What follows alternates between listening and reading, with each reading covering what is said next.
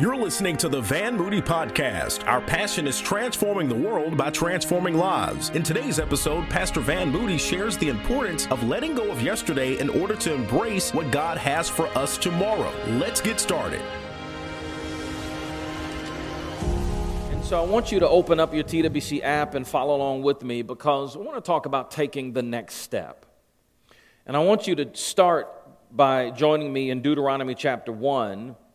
And in verse number 1. In Deuteronomy chapter 1 and in verse number 1, it says this. It says, "These are the words of Moses, the words that Moses spoke to all of Israel in the wilderness, east of the Jordan, that is, in the Arabah, opposite Suf, between Paran and Tophel, Laban and Hezroth, and Dizhab. It takes 11 days, this is important, to go from Horeb to Kadesh Barnea by the Mount Seir road.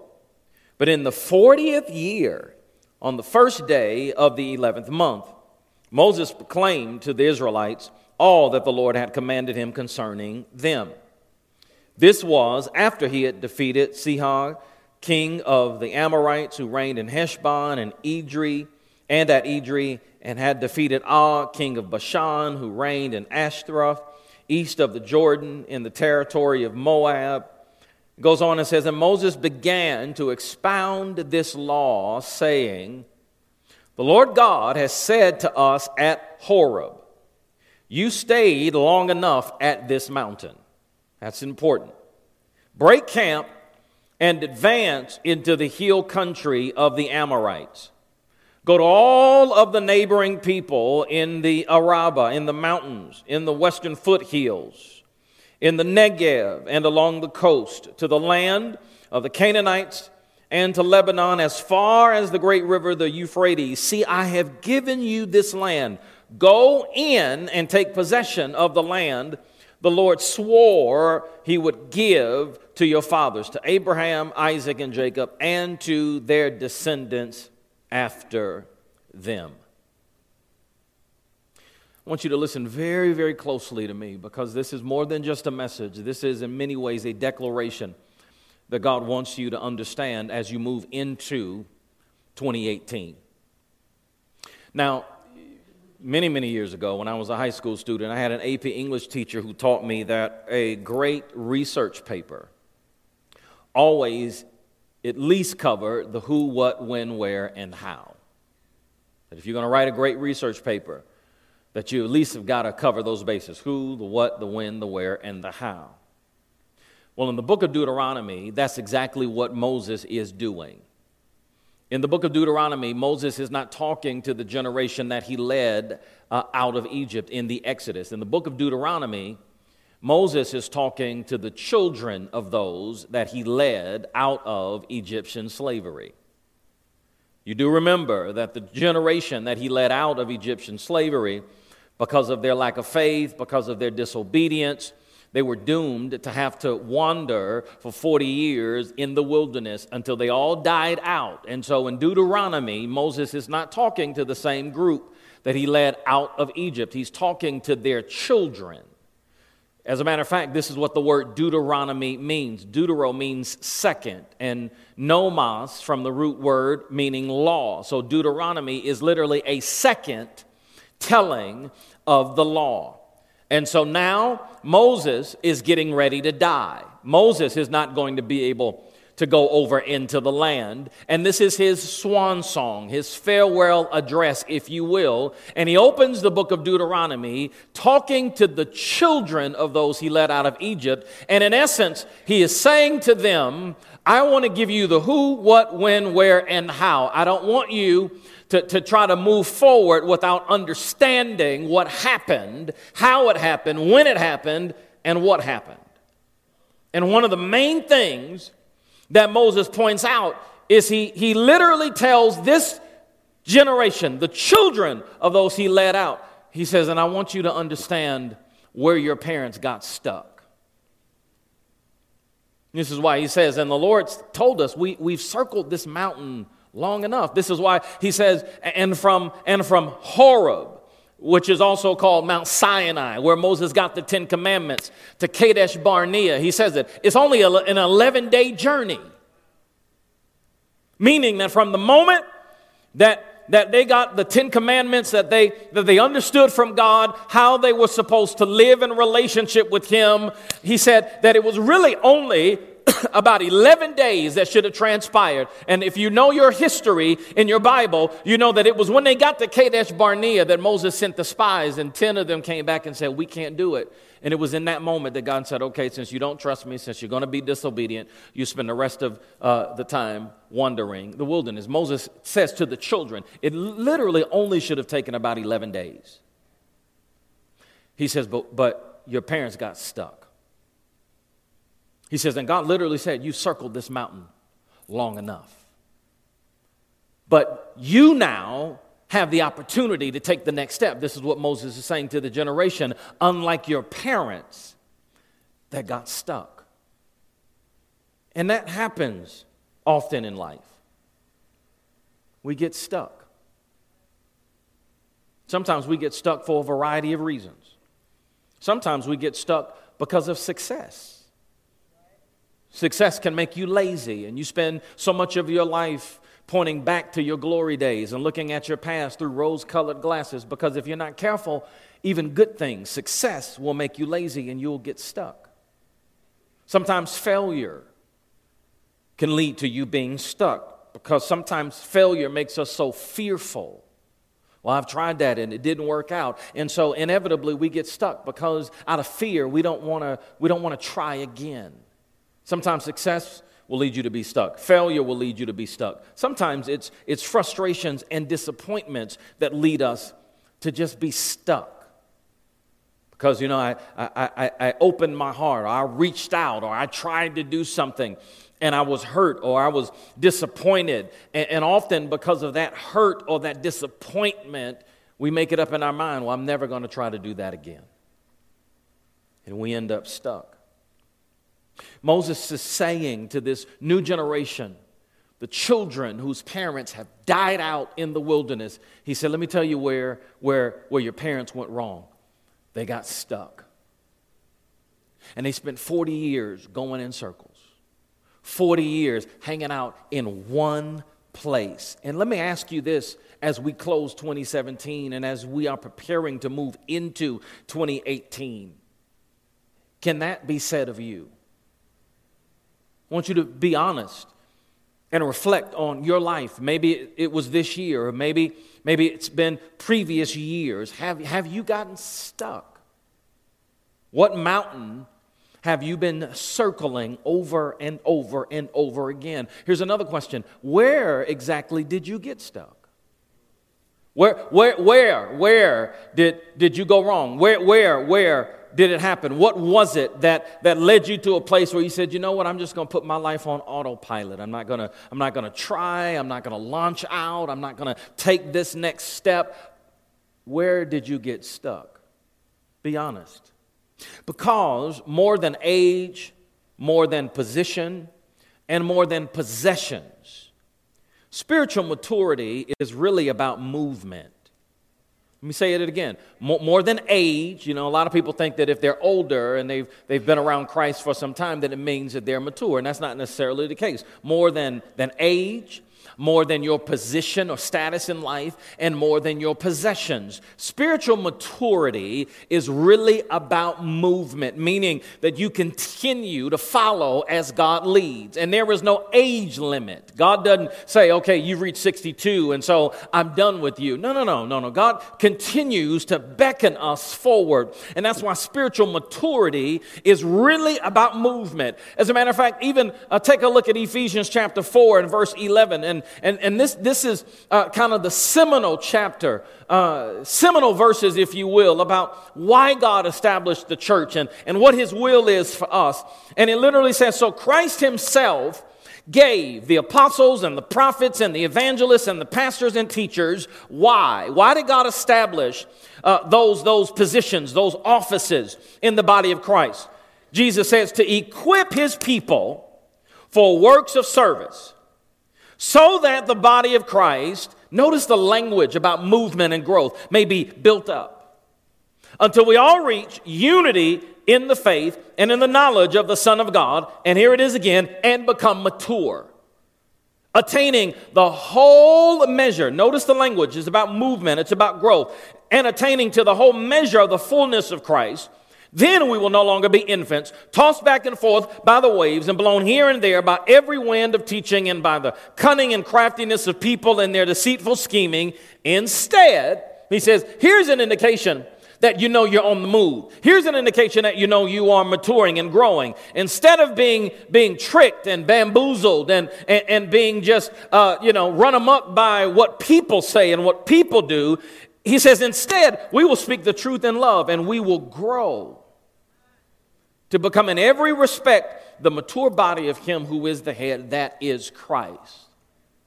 Beyond your age, beyond your position, and beyond your possessions. In a very real way, spiritual maturity is about movement. In other words, God doesn't want you to be stuck. He wants you to continue to follow him. And you see the symbolism all through the Bible, in particular, even with how God is leading the children of Israel, even with the Exodus. Every piece about the Exodus, it is God saying to the nation of Israel, follow me. Come on, don't get stuck in Egypt. Don't get stuck in your identity as a slave. That's not who you are. Follow me. Even in the Exodus, God says, I'm going to provide a pillar of fire by night, a cloud by day, because I want you to follow that as I'm taking you someplace. What is God saying? Follow me. Follow me. Don't get stuck. Keep moving. And even as they exit out of Egypt, God tells Moses, now I need you to build a tabernacle. The tabernacle is just an Old Testament picture of Jesus Christ.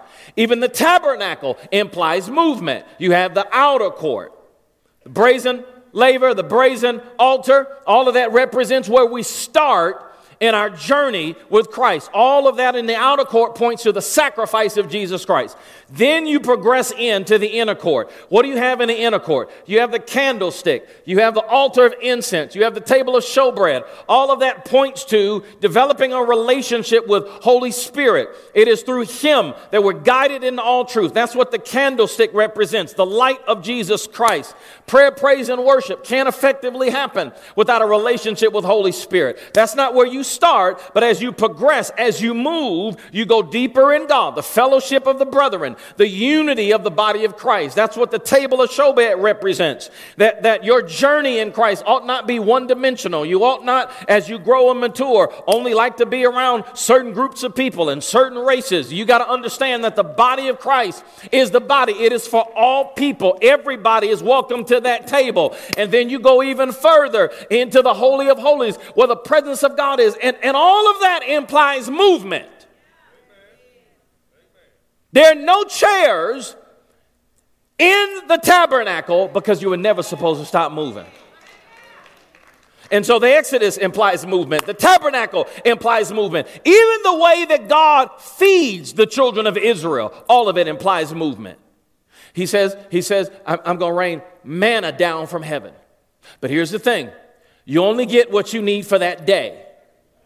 Because if you take more and try to hold on to it, the manna is going to spoil on you. Because God is saying, in essence, I don't want you trying to live off of yesterday's stuff. I want you every day to say, God, where are you? Where's the manna going to fall today? All of that implies movement. Incidentally, this is why our process that we want everybody in our church to go through is called growth track. What you don't stand on a track, you move on a track. It implies growth, movement. Incidentally, we have been working behind the scenes, and I'm so excited. In February, the first Sunday of February, we're going to reveal a brand new system of growth track. And so we're not having growth track in January because we're going to be training and retooling and getting it ready. And we're going to roll out the red carpet in February. So excited that if you haven't taken growth track, if you took it and forgot about it, if you think that you're too old and you don't need to take growth track, you need to take growth track. Look at somebody around you and say, you got to get in growth track. You got to get in growth track. So now Moses, who was a part of the Exodus, Moses, who was a part of building the tabernacle. Moses, who was there when God would rain manna down from heaven. Moses, who cannot take the next step, is now talking to the generation of the children that he led out of Egypt. And he's saying to them, please don't make the mistake that your parents made. He is saying to them in Deuteronomy, whatever you do, don't stop moving. He's saying to them, in other words, take the next step.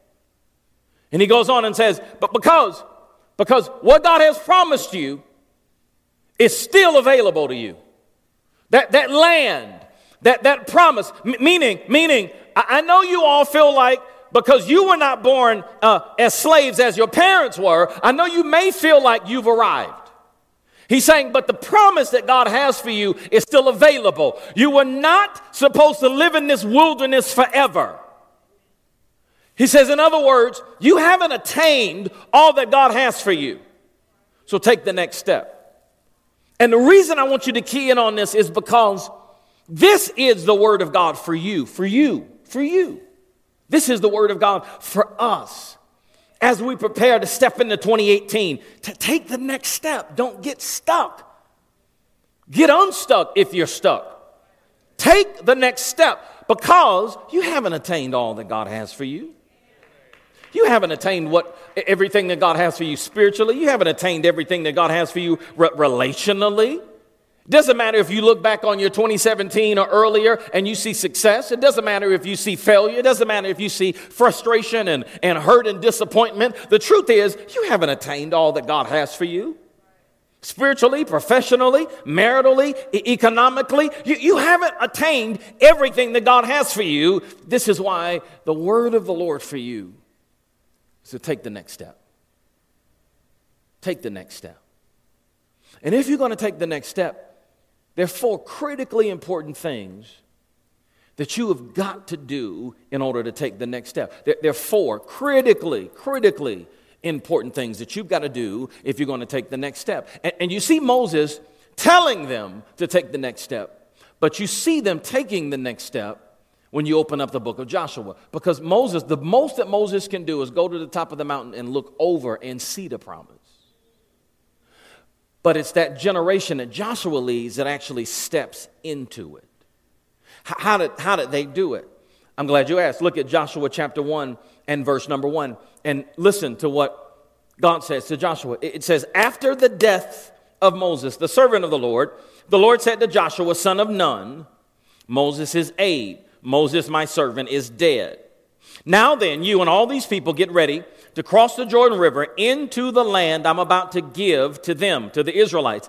I will give you every place where you set your foot as I promised Moses. Why is this important? Because the first thing that is critically important if you and I are going to take the next step is that, number one, you got to let go of what you can't take with you. You got to let go of what you can't take with you.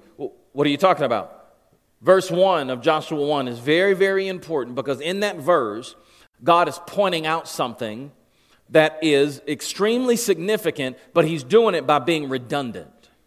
He's pointing out something that's really important, but he's doing it by being superfluous. What do I mean? Go back to verse 1. You'll see it again. It says, after the death of Moses, the Lord spoke to Joshua and said, Moses, my servant, is dead. Did I say it too fast? After the death of Moses, God shows up, and the first thing he says to Joshua is, hey, Moses is dead. You missed it. Moses has already died. But then after Moses died, God shows up and says, hey, Joshua, Moses died. You missed it. Okay. Moses is dead and buried. And after he is dead and buried, God shows up and says, newsflash, Joshua, Moses is dead and buried. God doesn't say this for information. Everybody already knew that Moses was dead. God doesn't say it for information. God is saying it because Joshua's got to let it go. He's not saying it for information. He's saying it because Joshua, there has to be separation. Joshua knew that Moses was dead.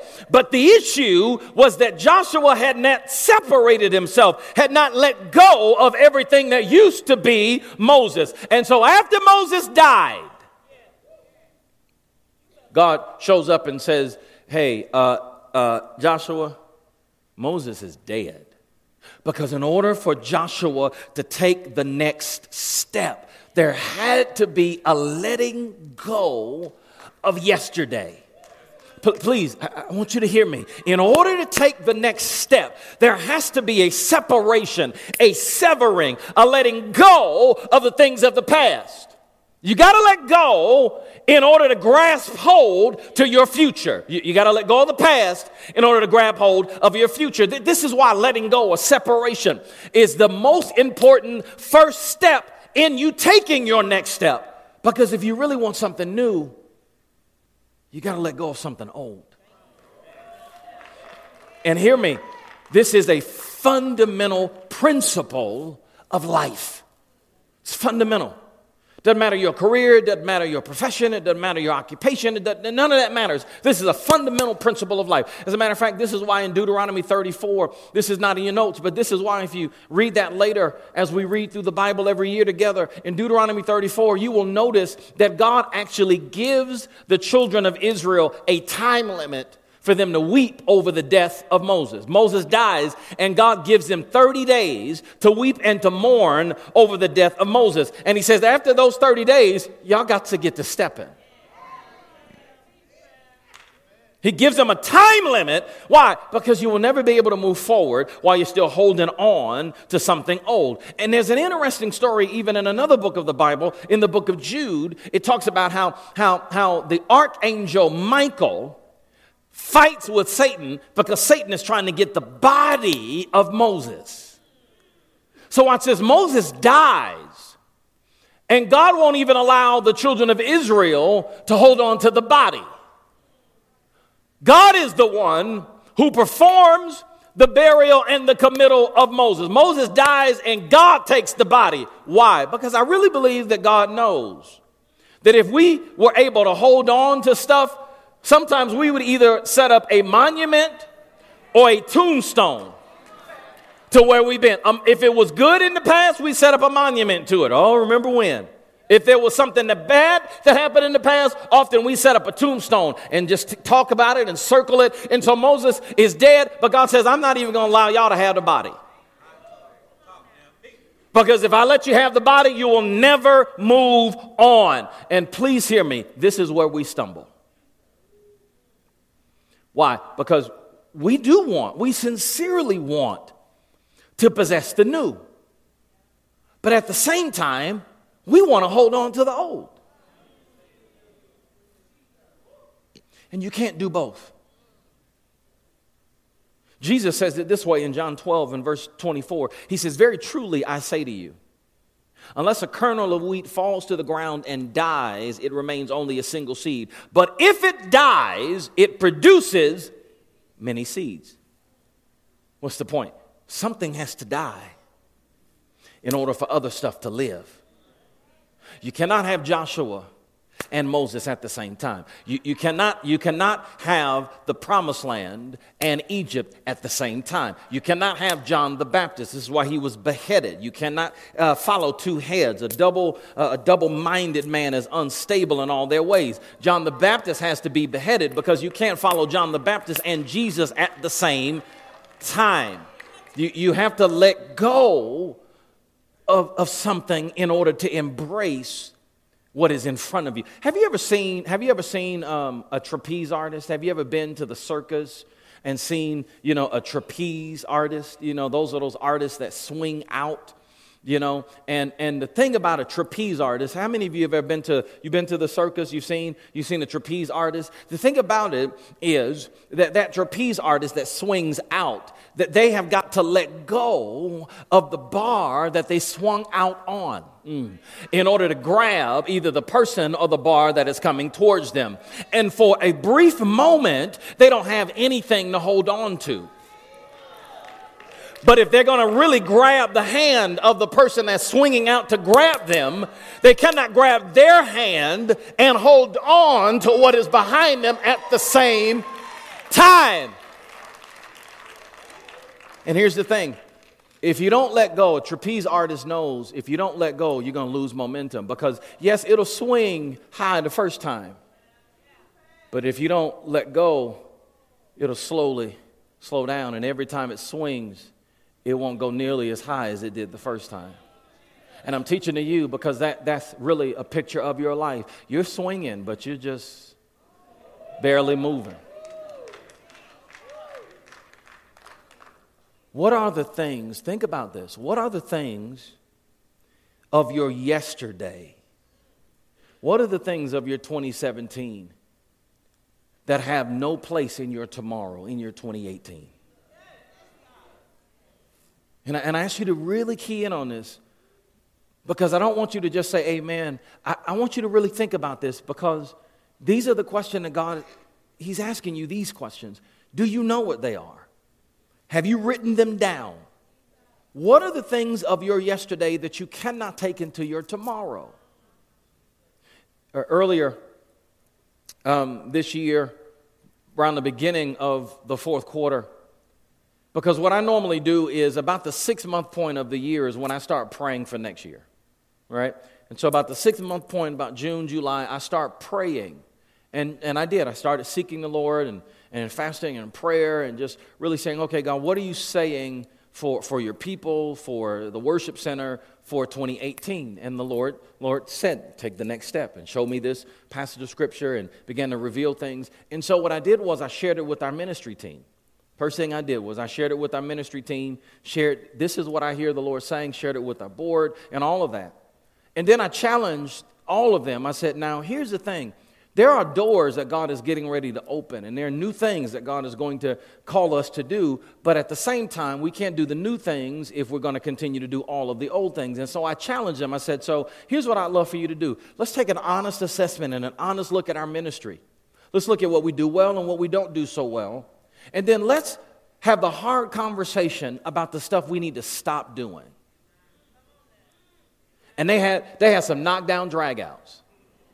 And it was a series of meetings where people were vying and saying, no, we got to keep doing that because we've always done that. And I'm not saying that to talk bad about them because what they came out of that with was a great plan forward.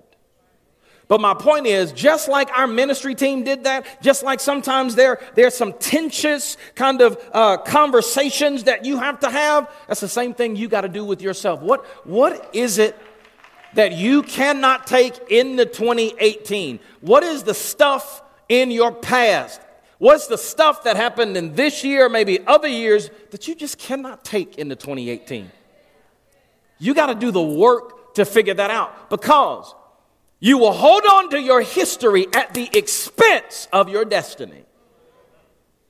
The Lord, in 1 Samuel 15, even says this same thing to Samuel. 1 Samuel 16:1. God sends Samuel to go to David's house, to Jesse's house, to anoint David. And Samuel is still mourning because of Saul's failure. And the Lord said to Samuel, how long are you going to mourn for Saul since I have rejected him as king over Israel? He says, fill your horn with oil and be on your way. I'm sending you to Jesse of Bethlehem. I've chosen one of his sons to be king.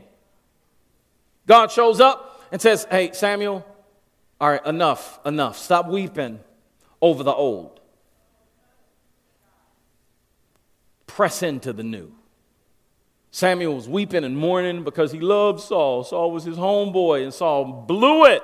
And God shows up and says, how long are you going to weep over something old? He says, fill your home with oil, get to Jesse's house, because there's something brand new and exciting that I am doing. See, as long as you still hold on to your Sauls and weep over your Sauls, you will miss the new David moves that God wants to do in and through your life. Okay, let me see if I can explain it this way. Look at Romans chapter 8 and verse 38. Look at Romans 8 and verse 38. Many of us are familiar with this verse.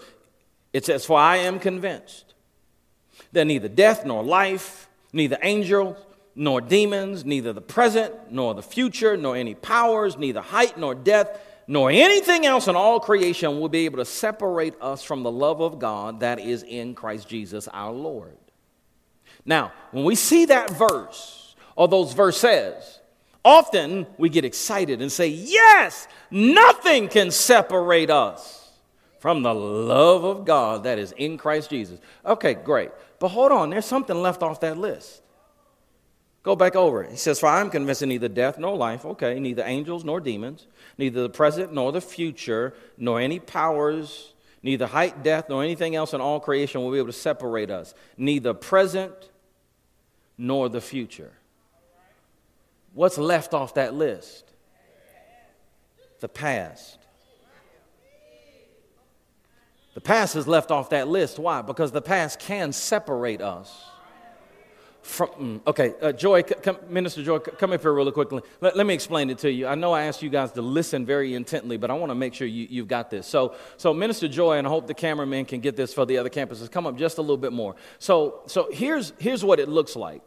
When the Bible says that God is the Alpha and the Omega, when it says that God is the beginning and the end, or even Isaiah says he is the Ancient of Days, here's what it means. It means then that because God is the beginning, God is already, he creates joy, creates his purpose for Joy's life. This is what he says to Jeremiah: "Before I formed you in your mother's womb, I knew you." The Bible says that God knit us together. So he creates joy. He is the Alpha. He says, "Joy, I got a purpose for you. I got something significant that I want you to do, and that's why I created you." There may be something called accidental parents, but there are no accidental births. Right? So God says, "I got a purpose for you. This is your Alpha. This is your beginning." But he's not just the Alpha, he's also the Omega. Right? So he runs then ahead and works out every detail of Joy's life, even her end. Then what he says is, "I'm going to give you my word, and I want you to follow me."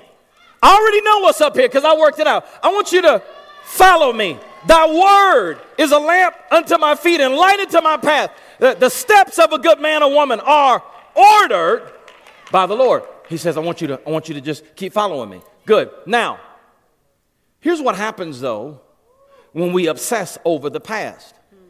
When we obsess over the past, it's not here in the Word, so the Word is no longer in her hand. She's obsessing over the past because there was something in the past that maybe hurt her, disappointed her. But notice, I'm God in this scenario. Who has she turned her back on?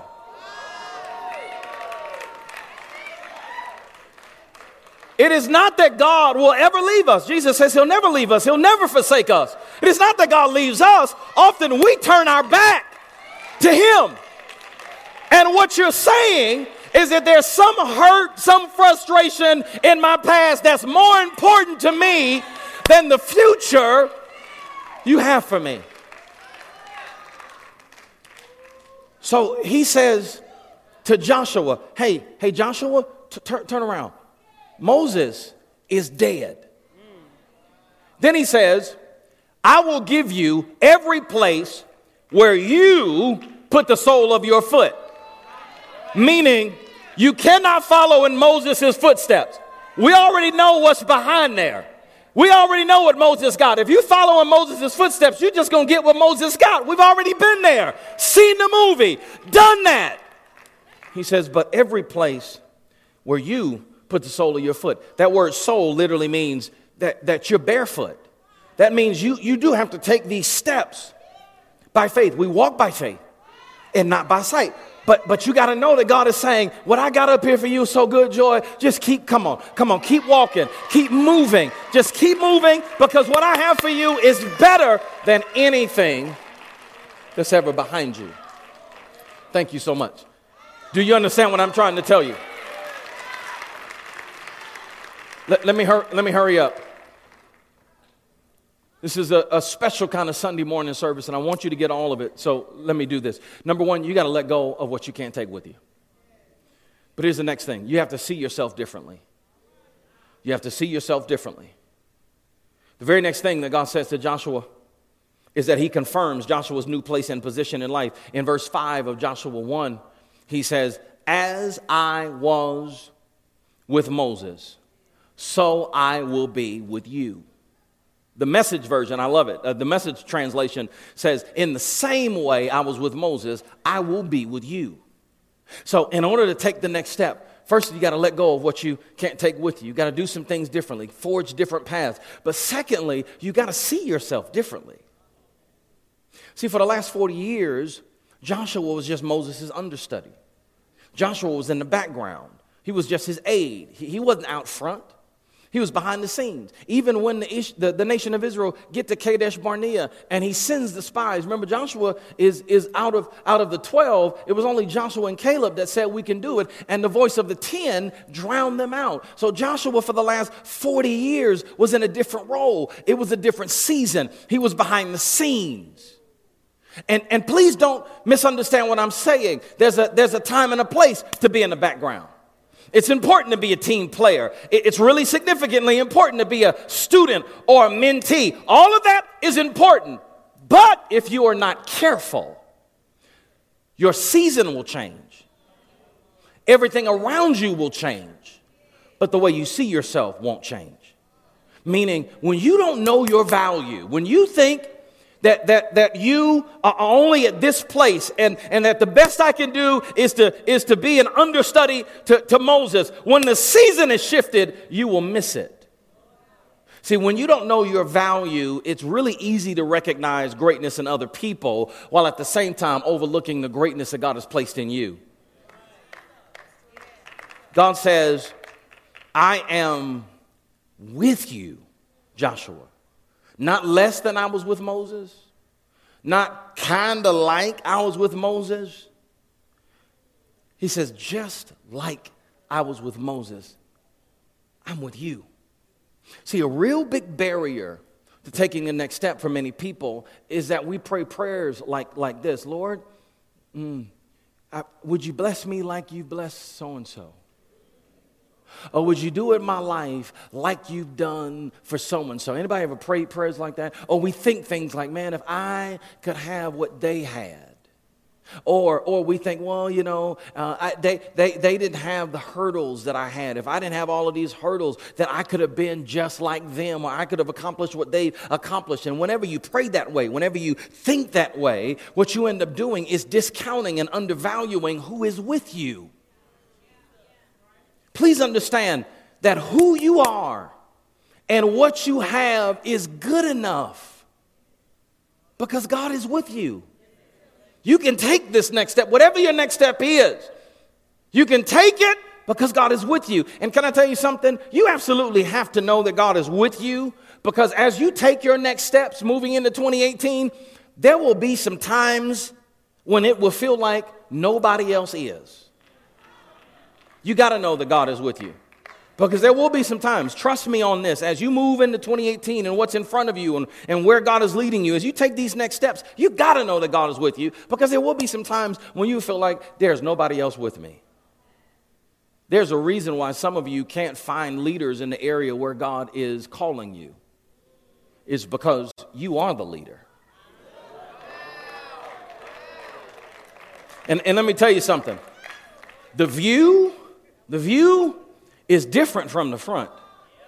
The view is a whole, I wish I could teach this like I feel it. How much time do I have? The view is different from the front. It's different from I remember one time we were taking our kids, we were going somewhere, and it was one of those times when we got on the plane and the cockpit door was open, and the stewardess, you know, our kids were really young then, they're still young now, but really small, and the stewardess said, would you like to come into the cockpit and meet the pilot? And so, sure enough, Eden and Ethan went in there, and then, you know, they had got the little wings or what have you, and then, you know, we found our seat and we sat down. And I said to Ethan, hey, man, how was it? I said, oh, it's so cool, man. You get to see the pilot. And, you know, I'm just pumping it up. I said, How was it, bud? He said, Dad, it looks different up there. I said, what? He said, Dad, it looks different up there. And I just dismissed it. The Holy Spirit reminded me of that. See, what he meant was he was used to sitting in a certain section of the plane where he could look around and look behind him. And he see people around him, and get peanuts and stuff. But in the cockpit is small.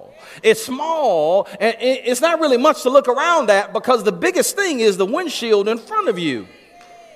In the cockpit, you spend more time looking in front of you instead of looking around you. And while it may be small and tight and you're the only one in there, maybe you and another mate, what you do in there affects everybody else. I used to think there's a scripture in Luke 9 and verse 62 that says no one who puts their hand to the gospel plows. One translation says the plow and looks back is fit for service in the kingdom. And I used to think that only meant that if you get started with what God has called you to and you just walk away, then you're not fit for service, right?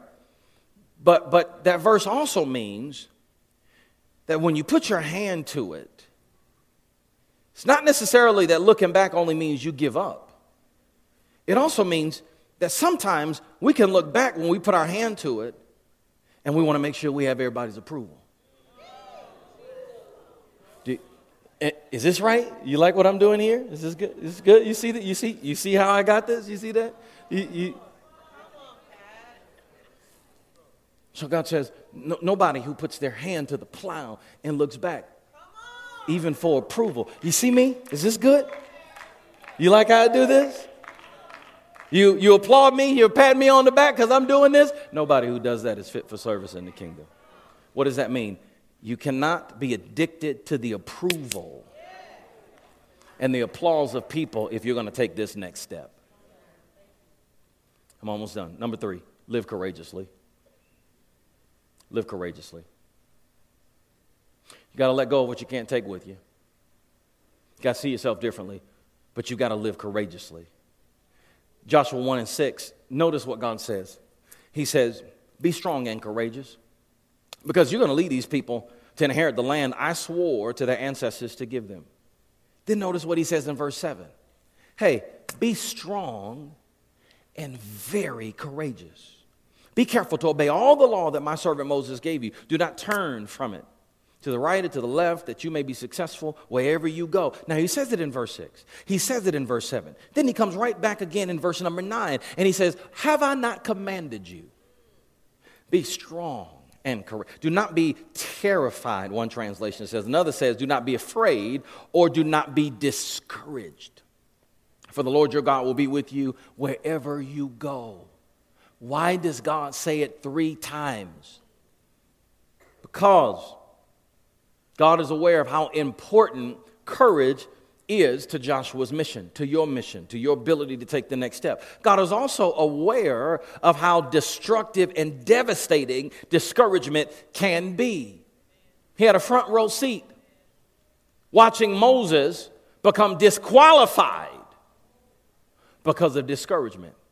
Got so frustrated and so discouraged that he got outside of the will of God, struck the rock when God just said, speak to it. God had a front row seat. The man that he called and sent to do a task, he had to disqualify him because Moses got discouraged. You know what discouragement is? Discouragement is like the leukemia of the soul. See, just like leukemia kind of attacks our life-giving power of the blood that's in us, that's what leukemia does, and how it replicates these bad leukemia cells. It ends up crowding out and choking out the life-giving power of your own blood. Well, that's what discouragement will do if you allow it. If you're not careful, discouragement will attack the life and choke the life out of your God-given passions and pursuits. I've seen so many people give up on what God called them to because of discouragement. I've seen more people disqualified and destroyed by discouragement than anything else. This is why courage is so important. Courage is like the anchor for every other aspect of your life. When in Hebrews 6:19, when it says we have this hope that's an anchor for our soul, that's what encouragement does. Courage it anchors your life. When you have courage, everything else is easier. It's easier to step out when you've got courage. It's easier to hang in there and not give up when you've got courage because it anchors you. This is why God says it 3 times.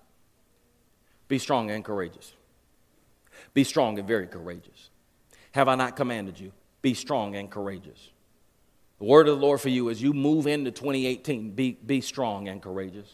Be strong and very courageous. Have I not commanded you? Be strong and courageous. And you know what I've realized? We read through the Bible every year as a church. And you know what I realized the more and more we just read through the Bible? I've realized that God is drawn to courage. God loves courage. You know that list in Hebrews that we call the heroes of the faith, you know, by faith Enoch and by faith Abel and by faith Noah. And this is by faith Abraham. And Hebrews 11 just lists all of these people that did all these things by faith. You know, the truth of that is, yes, they lived by faith, but these are individuals that didn't live flawless lives. These are individuals who were not perfect, but instead of them being perfect and flawless, because they lived flawed lives. By faith, Abraham, he lied about his wife, flawed life. But the reason they make that list is because all of them lived by courage. As flawed and as imperfect as they were, they lived by courage. You know, many of the people listed in Hebrews 11 wouldn't even be accepted in many churches today. Moses killed a man. Tamar, Rahab, former prostitute, they're on that list. But even though they probably wouldn't be accepted in many churches today, God accepted them. God favored them. Why? Because they were courageous. I've met people who've lived perfect lives. I've met people who fixated on crossing every T and dotting every I, and the sum total of their life was that they lived off of the stale bread of yesterday. While at the same time, I've met people who were as flawed as the day was long, but they were courageous. And the hand of God was upon them in an indescribable way, not because they were perfect, but because they were people of faith and they lived courageously. Isn't it interesting that we serve the Lion from the tribe of Judah? Yet so many believers look like the lion from the Wizard of Oz. We serve the Lion from the tribe of Judah. But yet many believers live like, look like, act like the lion from the Wizard of Oz. You know, he looked the part on the outside, but on the inside he had no heart. He had no courage. Where is the courage of real believers who know that all things are possible to them that believe? Where's the courage of real believers who know that nothing is impossible for our God? Where's that courage? And if you can't say amen, I hope that I make you so uncomfortable that you get unstuck. I hope that I make you so uncomfortable that you take the next step, because you got to live courageously. And as I'm closing now, here's the fourth and final thing. We're going to close in a special way today, and then I'll hand it off to our campus leaders. Make the commitment to see the commitment. So how do you take your next steps? What are the 4 critically important things you got to do to take your next step? You got to let go of the things you can't take with you. You have to see yourself differently. You have to live courageously. But here's the last thing. You got to make the commitment to see the commitment. You got to make the commitment to what? See the commitment. Drop down to verse 16 of Joshua chapter 1 and notice what it says. Then they answered Joshua. Then they answered Joshua. Whatever you commanded us, we will do, and wherever you send us, we will go. This is the nation. Then, the very last thing that happens, that's why it starts off with then. The very last thing that happens is that the people come to Joshua and they say, we're with you. You tell us where to go. Tell us how to do it. We're with you lock, stock, and barrel. It only happens, though, in the end. They don't say this in the beginning. They don't say this, chapter 1, verse 1. They don't say this until Joshua has let go of what he can't take with him. They don't say this until Joshua begins to see himself differently. They don't say this until after Joshua begins to live courageously. And when he makes the commitment, ultimately, he sees the commitment because the people say, all right, we got you. Let's go. See, another big reason why we often get stuck and we fail to take the next step is we kind of make these conditional statements, or we live conditionally. Well, okay, Pastor, I hear what you're supposed to say, you know, what you're saying, and I know what I'm supposed to do, but, you know, when I see it in my husband, then I'll do it. Or when I see it in my family, then I'll do the same thing. When I see it in my small group, when I experience it on the job, then I'll do it. We live this conditional reality. Like when somebody else does it, then I'll do it. No, you have to make the commitment in order to see the commitment. You have to do it. You have to demonstrate it. You have to make the commitment. And when other people realize that you are taking the next step, that you are committed to demonstrating that consistently, then what will happen is they will join you, they will support you, and they will follow you. Because what's in your heart is in the hearts of other people too. But the truth is, they need to see strength in order to find strength. This is so good. What's in your heart is in the hearts of other people too. But the truth is, they got to see strength in order to find strength. Oh, okay. Let me explain it this way. My wife and I are committed to healthy eating, healthy living, notwithstanding the cakes and pies and stuff over the holidays. Yeah, right? But we're committed to healthy living. But here's the thing. She never has to twist my arm about eating healthy and working out, and I don't have to twist her arm. Why? Because when I get up at 4 a.m. to have my time with the Lord, when I'm at the gym or doing my run at 5 a.m. or 6 a.m., she knows that. She hears me getting up out of the bed. And when I do it consistently, not when I just talk about it, when I do it consistently, it plants a seed in her that God waters and ignites.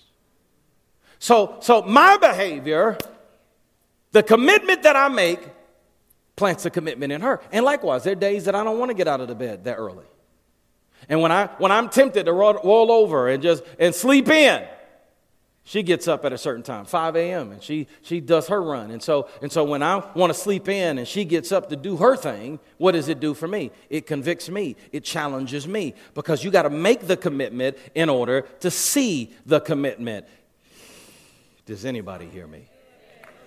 This won't affect everybody. There are some people whose hearts are hardened, and God will have to deal with them another way. You don't have to worry about trying to convince them. Did you hear what Pastor Van said? You don't have to worry about doing that. This will impact the people, though, that you're called to walk with. It will absolutely do that. The people who are called and assigned to walk with you and labor with you, it will impact them. Why? Because people don't commit to weakness or instability. They commit to strength, and they commit to courage. And strength and courage, can I tell you something, doesn't need to be communicated. You don't have to say, I'm really strong. Oh, you don't have to communicate strength and courage. Just demonstrate it. When you demonstrate it, other people will follow. So think about Abraham for a second. Genesis 12, God says, leave your family, your father's house, leave everything behind, go to a place where I'm going to show you. Where am I going, God? I'll show you. Just pack up and leave. Abraham says to his wife, hey, so it's been great being here at Dad's house and around his land and stuff, but the Lord said we got to go. We got to take the next step. Imagine what Sarah said. He said, what? I'm sorry, where are we going? Oh, you don't know. You don't know, Abraham? You think I'm just going to follow you and you don't even know? You don't even have a plan, boo. But he packs up. He said, well, you decide what you want to do, but I got to do this. Packs up everything, and he rolls out. Who rolls with him? Well, I don't want to stay here by myself. She rolls with him. The Bible says that as they went, he became exceedingly wealthy. There's not a day that went by When Sarah didn't look around and say, well, my goodness, when we left, we didn't have a whole bunch, but look at the Lord.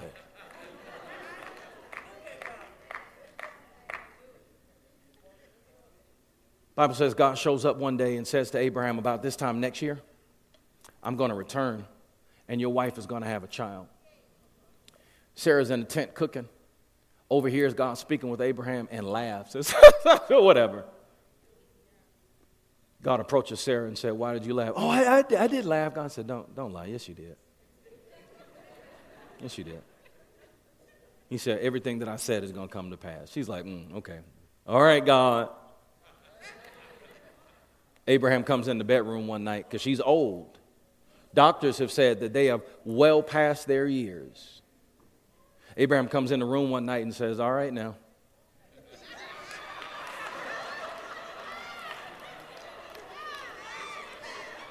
Can you imagine what she was thinking? Oh, Abraham, now come on now. I know you know God and all that, but you know how old I am, whatever. But as he continued to unroll, what did she do? Well, okay, if you insist. What happened?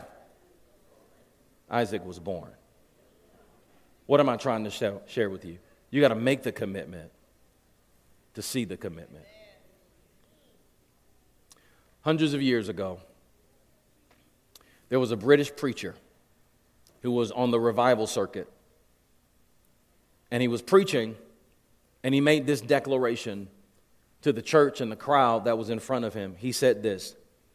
He said, the world has yet to see what God will do with and for and through and in and by the person who is fully and wholly committed to him. In that congregation was a young man by the name of D.L. Moody. I don't know if we're related or not, I don't know. But D.L. Moody was sitting in that crowd, and those words pierced his heart, as I'm hoping that this message will for you. And he made a commitment that day that he was going to commit everything to the Lord. By the late 1800s, D.L. Moody's preaching was a part of the catalyst that brought a great awakening and a revival, not just to Britain, but to the world. And centuries later, millions of people are still impacted by his commitment through Moody Bible Institute, by Moody Radio, Moody Publishing, the Moody Church in Chicago. Centuries later, millions upon millions of people around the world are still impacted by his commitment. God used him in an amazing way. But it started with him making this commitment. Here's my question for you. Why not you? We hope you enjoyed this message from Pastor Van Moody. For more information about Van Moody Ministries, please visit vanmoody.org. Thank you for joining us and have a blessed week.